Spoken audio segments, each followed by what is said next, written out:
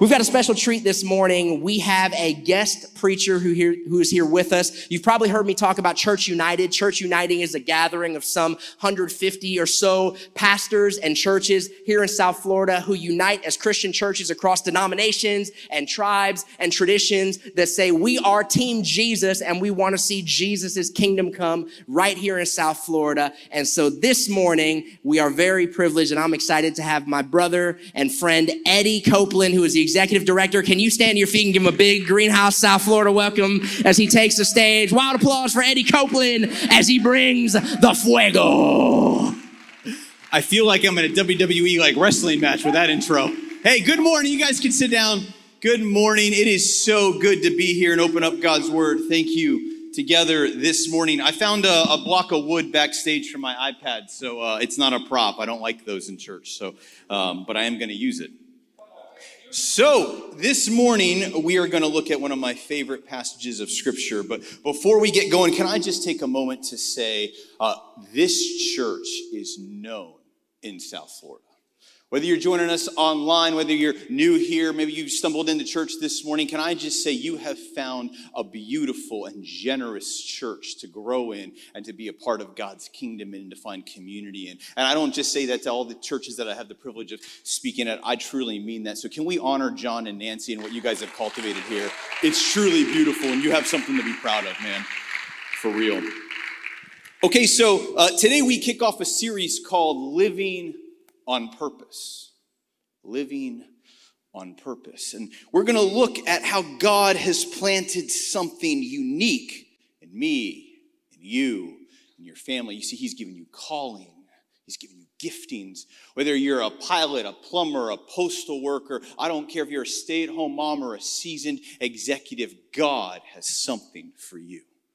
You've been created to bring the realities and the ethics of this kingdom to your friends, to your neighbors, to your coworkers, to your dinner tables and friends. That's what living on purpose looks like. Because as we find our purpose, what happens? South Florida begins to change. Our dinner table conversations begin to change. And that's what this series is going to be all about. And here's why I think this is so timely for the life of the church, not just Greenhouse, but for the churches of our community. You see, South Florida has a little bit of a unique problem in the church. And in my role, I have a kind of, I guess, a unique perch, you could call it, where I get to go around and speak at and work with a lot of pastors in Dade, Broward, and Palm Beach County. And there's something unique about the lostness here in South Florida. You see, a few months ago, our friends at Barna Research, this leading national research firm, unveiled, after we had asked them to commission this study, they unveiled the results of the largest research project ever conducted on the state of the church, the state of faith in South Florida. And that research revealed something really, really interesting that I think is appropriate even for our text this morning, is that people here in South Florida identify as a Christian. That's strange. We're not as lost as the Northeast and the Northwest. So yeah, is South Florida a post-church, post-Christian environment? Yes, it is. But here's the thing, 76% of people in South Florida would identify as a Christian. They'd say, I'm a Christian. I'm not a Hindu. I'm not a Buddhist. I'm a Christian. You see, we have people in our pews, 53% of people in our pews that say, not only am I a Christian, I'm a born-again Christian. I believe that I'm going to go to heaven when I die. Yet here's the thing. Watch this. So 76, 53, 3% of people in our pews would identify as believing the basics of what it means to follow after Jesus. Only 3% of our people would affirm that they believe that the Bible is the authoritative word of God, that they believe that their faith in Jesus compels them to share it with others, that heaven is real, that hell is real. Guys, that's a really unique problem to South Florida. We got Christians. We got people in our pews that come Sunday after Sunday after Sunday, and they're putting their hands up and they're worshiping, and yet they have yet to discover Jesus. They have yet to discover the purpose that he brings in their lives. So friends, this morning we're going to read a story from the Gospel of John about a woman who had a bit of a checkered past. She had a bit of a story. but she also had a bit of faith. And we're going to look at what happens when she encounters Jesus. We're going to look at what happens when she discovers her purpose. And this is such a beautiful passage. Like I mentioned, it's one of my favorite passages in all of Scripture because it's the longest recorded dialogue in all of the Bible about Jesus and what he has and as he's talking to another person. Here's what we learn. We learn so much about the nature and the character of Jesus, but we also see this beautiful picture of who we are and what happens when we encounter him, what happens when we discover our purpose. So if you're the note-taking type this morning, we're going to look at just 3 simple points. We're going to look at 1, your story. 2, we're going to look at God's story. And 3, we're going to look at the world story. So let's pray. Let's ask God to meet us. And we're going to read from John chapter 4, verses 4 through 30. Our Father and our God, we come before you this morning with the prayer of what we just sang. Let it be you, or let it be nothing. Would you move in our hearts, God? Would you stir us to faith? Would you meet us powerfully this morning? Would we leave here today having met you saying, I got to tell everybody about this. Meet us, God. Amen. All right, so if you've got your phone, flip over to your Bible app or get your Bible out. We're going to read from John chapter 4, verses 4 through 30 here now from the Word of God. Scripture says, now he, Jesus, had to go through Samaria. He came to a town in Samaria called Sychar, near the plot of ground Jacob had given his son Joseph. Jacob's well was there, and Jesus, tired as he was from the journey, sat down by the well, and it was about noon. When a Samaritan woman came to draw water, Jesus said to her, will you give me a drink? His disciples had gone into town to buy food. The Samaritan woman said to him, you're a Jew, and I'm a Samaritan woman. How can you ask me for a drink? For Jews don't associate with Samaritans. Jesus answered her, if you knew the gift of God and who it was that asked you for a drink, you would have asked him, and he would have given you living water. Sir, the woman said, you have nothing to draw water with, and this well is deep. Where can I get this living water? Are you greater than our father Jacob, who gave us this well and drank from it himself, and as did his sons and all of his livestock? Jesus answered, everyone who drinks this water will be thirsty again. But whoever drinks the water that I give them will indeed never thirst. Indeed, the water I give them will become in them a spring of water welling up to eternal life. The woman said to him, sir, give me this water so that I won't get thirsty again and keep coming here to draw water. He told her, go call your husband and come back. I have no husband, she replied. Jesus said to her, you're right when you say you have no husband. The fact is you have had 5 husbands, and the man that you're with now is not your husband. What you have said is quite true. Sir, the woman said, I can see that you're a prophet. Our ancestors worshipped on this mountain, but you Jews claim the place that we must worship is Jerusalem. Woman, Jesus replied, believe me, a time is coming when you will worship the Father neither on this mountain nor in Jerusalem. You Samaritans worship what you do not know. We worship what we do know, for salvation is from the Jews. Yet a time is coming and has now come when true worshipers will worship the Father in spirit and in truth, for they are the kind of worshipers the Father seeks. God is spirit, and his worshipers must worship him in spirit and in truth. The woman said, I know the Messiah, called the Christ, is coming, and when he comes, he will explain everything to us. Then Jesus declared, I, the one speaking to you, am he. Just then his disciples returned and were surprised to find him talking to a woman, but no one asked, what do you want, or why are you talking with her? Then leaving her water jar, the woman went back to town and said to the people, come see a man who told me everything I ever did. Could this be the Messiah? They came out of the town and made their way towards him. That is such a beautiful, beautiful passage of Scripture. Man, that's exactly what happens when we encounter Jesus and we allow our story and his story to collide together. So with that kind of encounter in the back of our mind, let's jump into our first point, your story. You see, the most interesting thing, as I mentioned about the research on the state of the church here in South Florida, is that 76% of people would say that they're a Christian.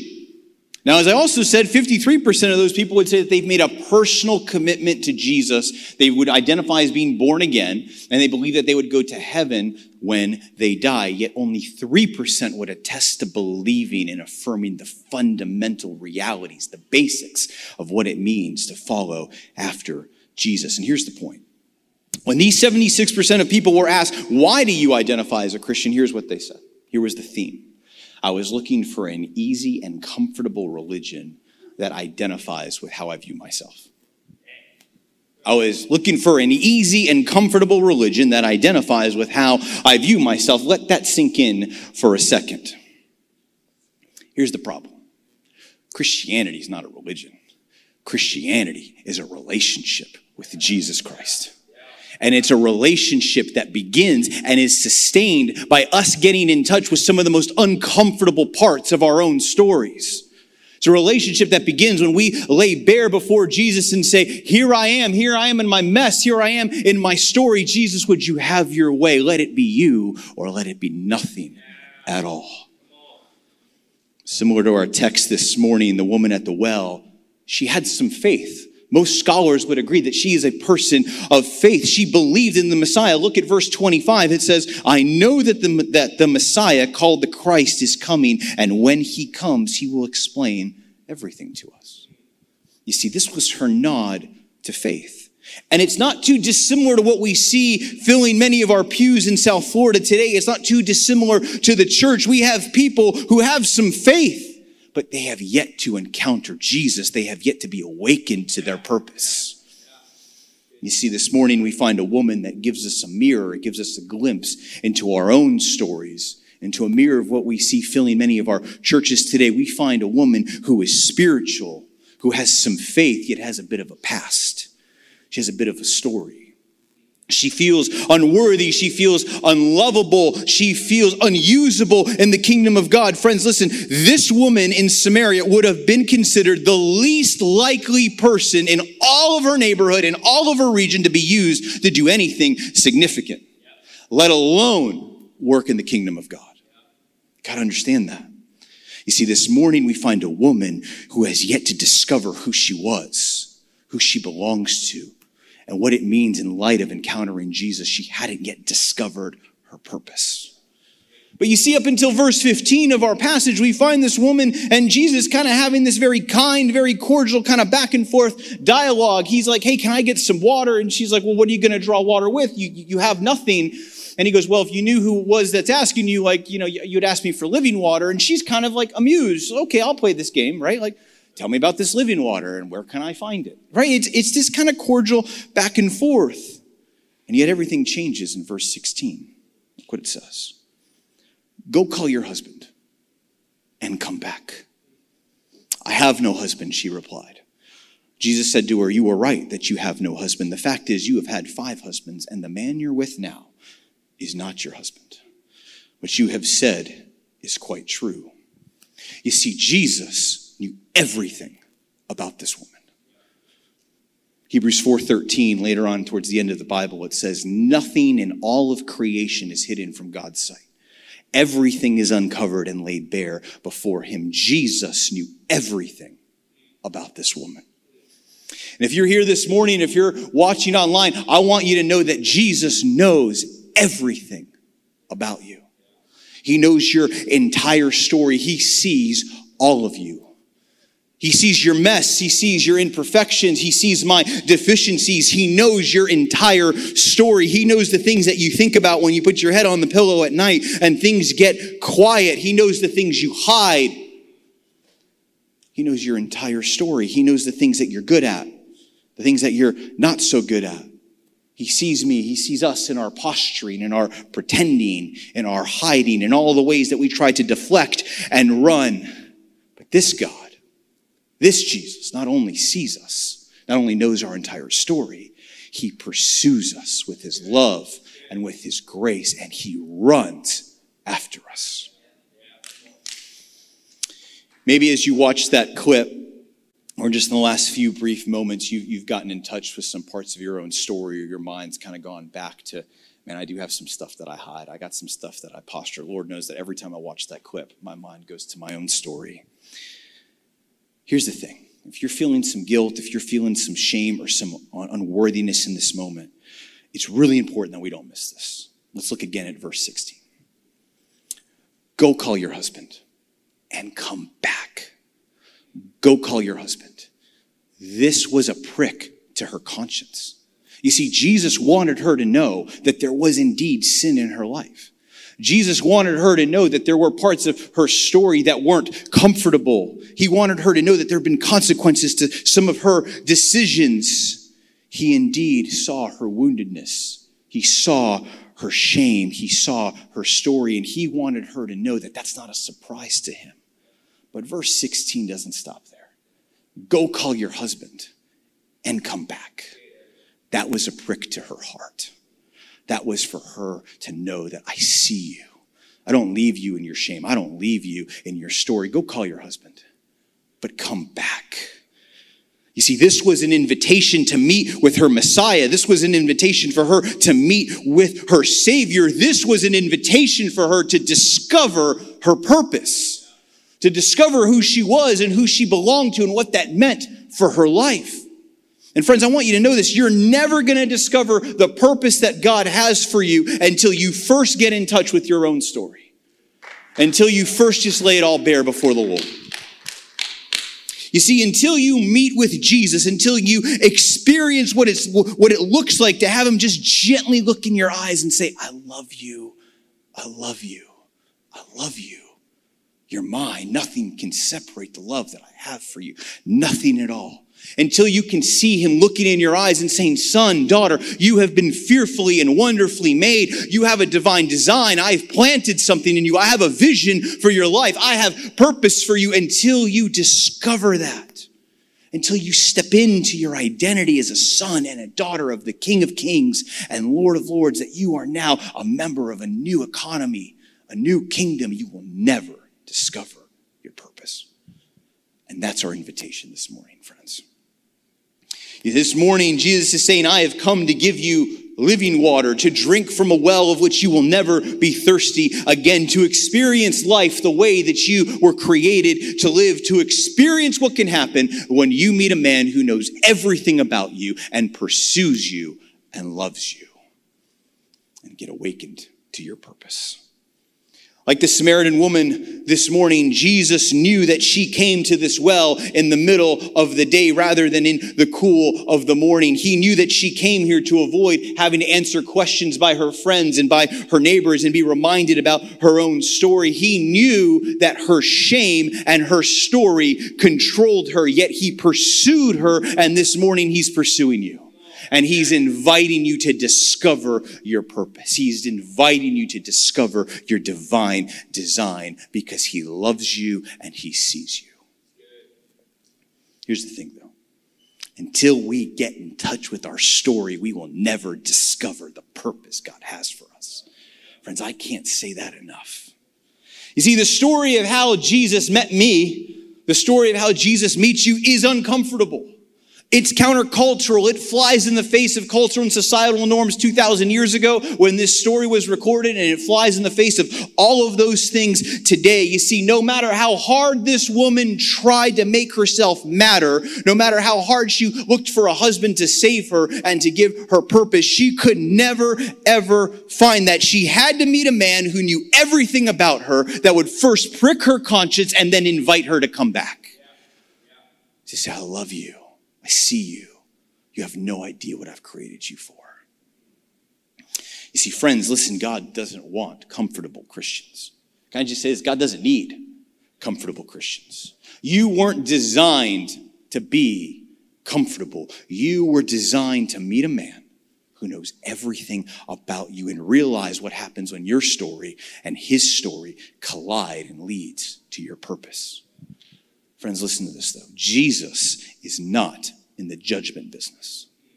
You see, we expect to find judgment in this story. She for sure expected to find condemnation. Even saw it in the clip. Why are you doing this to me?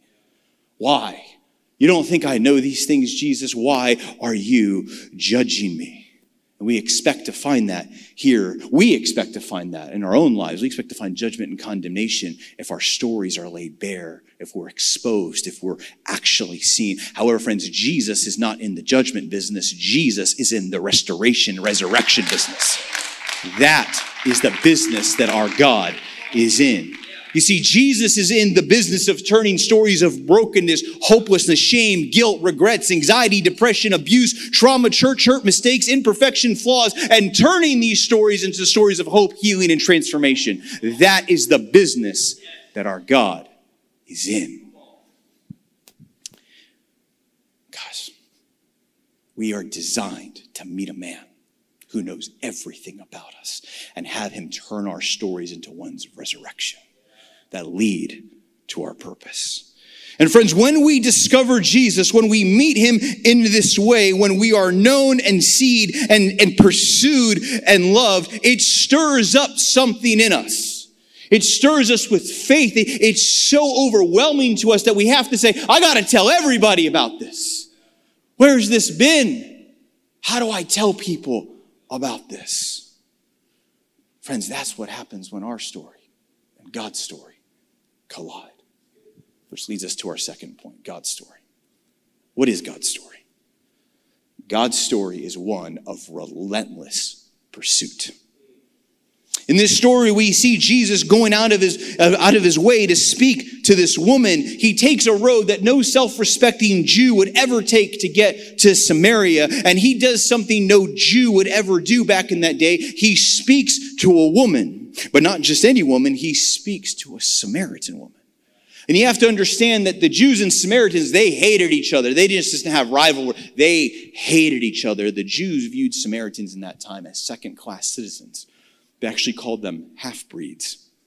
There was something just deeply, deeply wrong in their relationships with one another.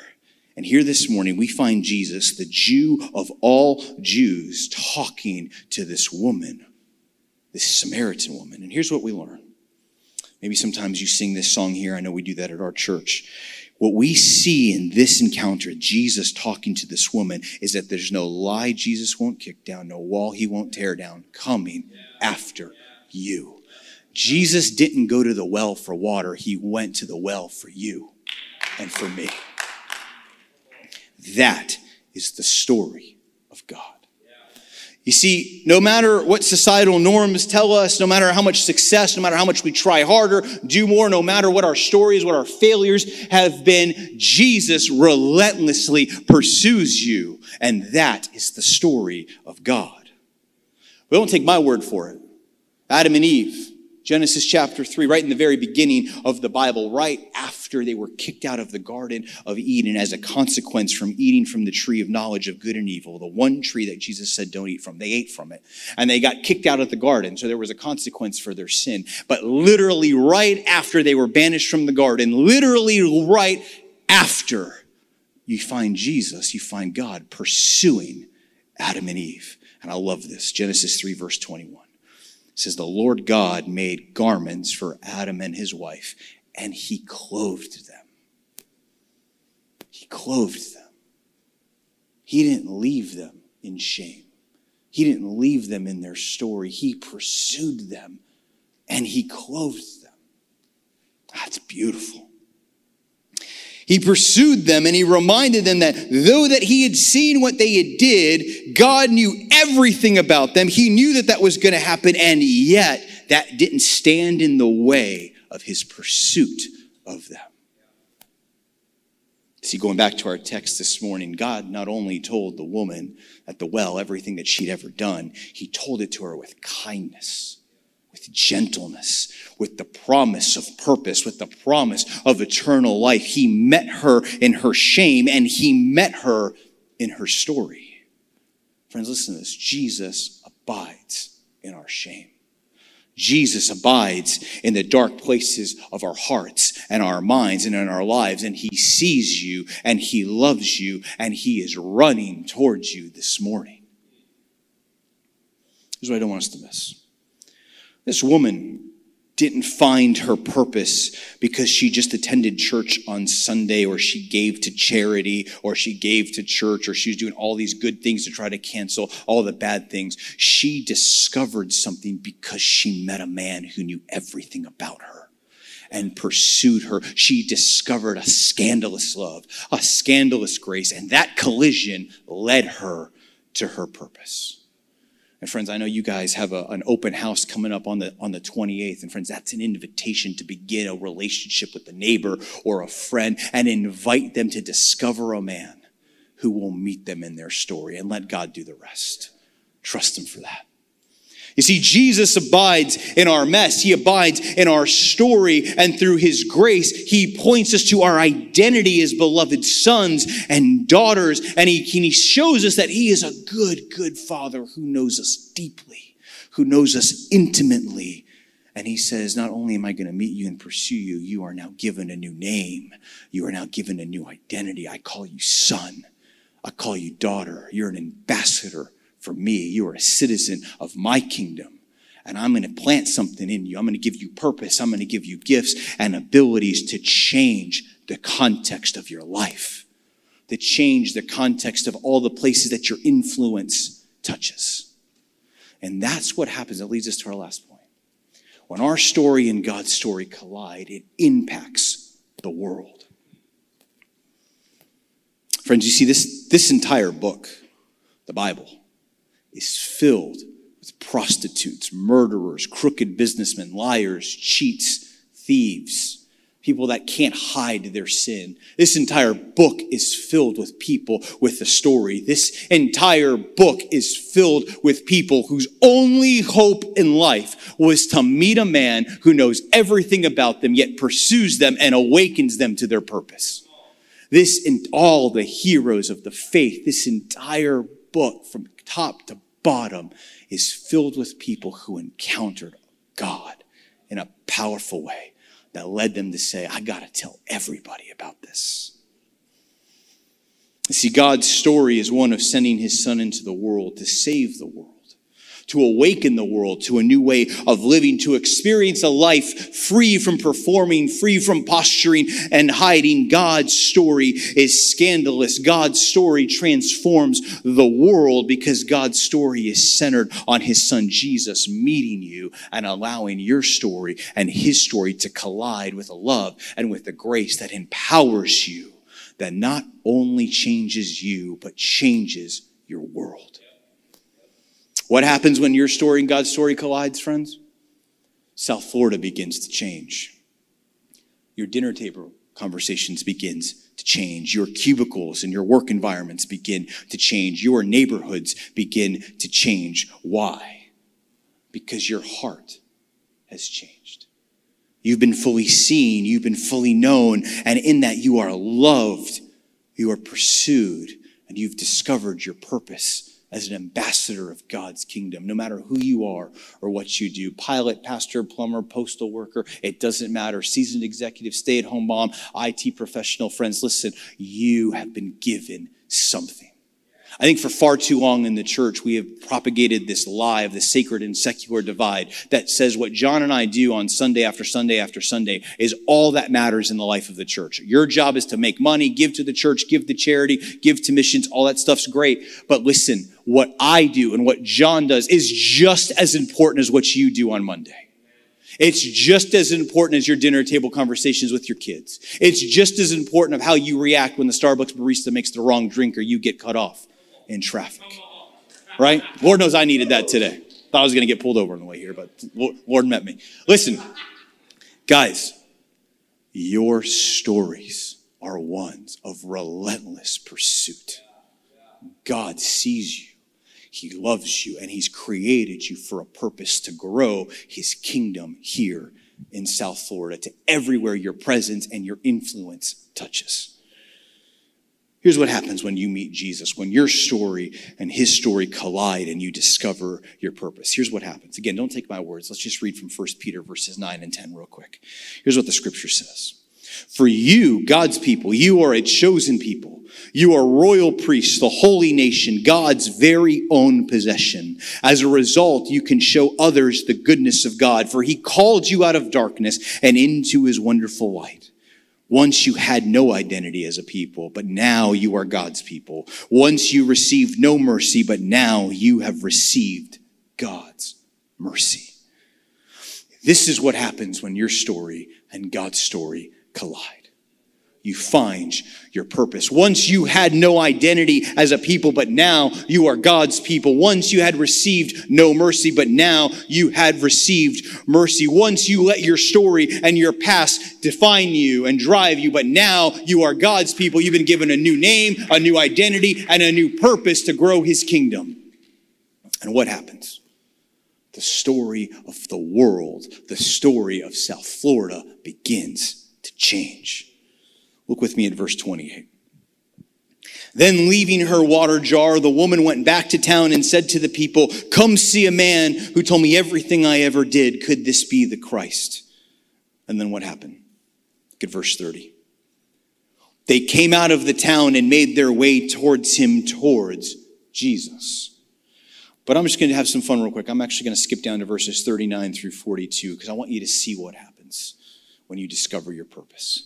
Because we see even more fruit from this woman finding her purpose. You see, many of the Samaritans from the town believed in him, Jesus, because of the woman's testimony.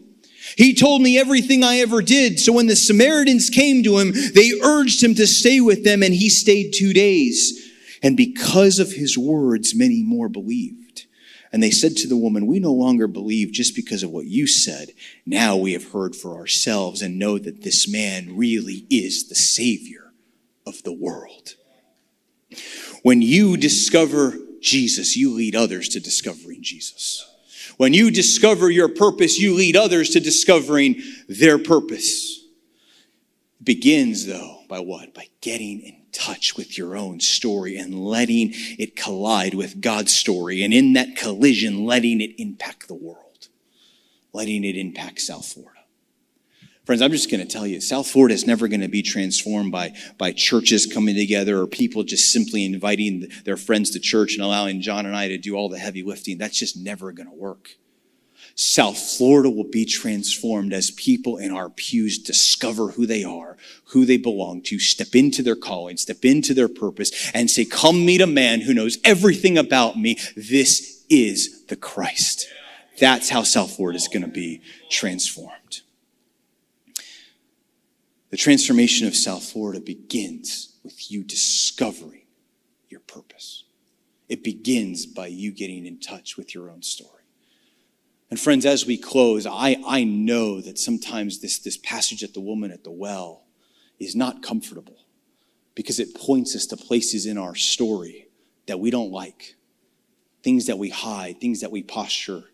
I wasn't planning on sharing this, but I'm going to share this, friends. For years, I struggled because I dropped out of high school. I was chasing my high school sweetheart. I dropped out of high school. I got a GED. I actually got a fake diploma online, fake transcripts. Went to my high school and said, "Hey, I've been piloting some online stuff." This was years ago. This was right when the internet first came out. And he looked at me, stamp. "Hey, that's great. You're done." So I actually have a diploma from West Springfield High School in Springfield, Virginia. But I actually dropped out. It was complete fraud. It was a lie. Went and got a GED the next day just to be on the safe side because I was chasing love. And thank God I actually married her. Because that would have been real bad. But friends, listen. For years, every time I would stutter, every time I was asked a question I didn't know the answer to, I'd be reminded the devil was whispering in my ear, "You're nothing but a high school dropout." You see, friends, the devil has a really small and really effective toolbox. He whispers lies into our ears, and he gets us to believe those lies. And I'm telling you, I had to go to grad school 2 times. So I went to seminary and then I went back for an MBA, and I had to be magna cum laude, summa cum laude. I had to prove it to myself that I wasn't stupid, because for years I was believing the lies in my own story that Satan was whispering in my ears. It was uncomfortable because I hadn't yet allowed my meeting of Jesus to actually transform me. I hadn't stepped into my identity as a son. I didn't realize that didn't matter anymore. that Jesus says, Eddie, I love you more than you could ever dare dream or imagine.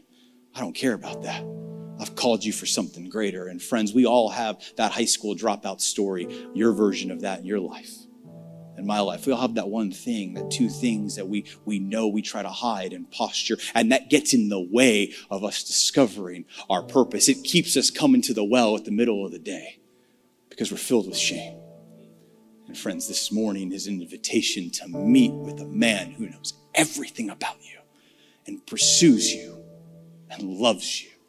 I'm going to pray, and I'm going to ask John to come up and close us. But if you need prayer, if you want to meet this man today, we want to pray with you. If you feel like I need to discover my purpose, I've got places in my past and places in my story that are standing in the way of me actually telling everybody about Jesus and what he's done in my life, we want to pray with you. This is a journey, friends. We're all on it. We're all broken. This entire book is filled with messed up, crooked people that have done stupid things like I did. But could we allow God to meet us? I'm going to pray, and John's going to come up. Father, we love you. You are a good Father. Lord, I thank you for what you've shown us in this passage this morning. We thank you that in our collision of my pain, my past, my brokenness, my woundedness, when we meet you, we discover something. We discover that it doesn't matter what we've done right or what we've done wrong, how much money we have, how poor we are, how hard we try. None of that matters, Lord, because you are pursuing us and you're awakening us to your grace, to your love, and to your mercy. And God, would you point us to you? And as we find you, as we get in touch with the love that you have, would you awaken us to the purpose that you have for us to transform South Florida by the love and grace and mercy that we have found in you? Do that, God, not just in Greenhouse. Do it across the churches of this region. Would there be awakening of your people, Lord, in your name? Would there be an awakening of people who step into their calling, into their identity as sons and daughters? And could South Florida be transformed because we've met a man who knows everything about us? Do that in my life, God. And do that here, we pray.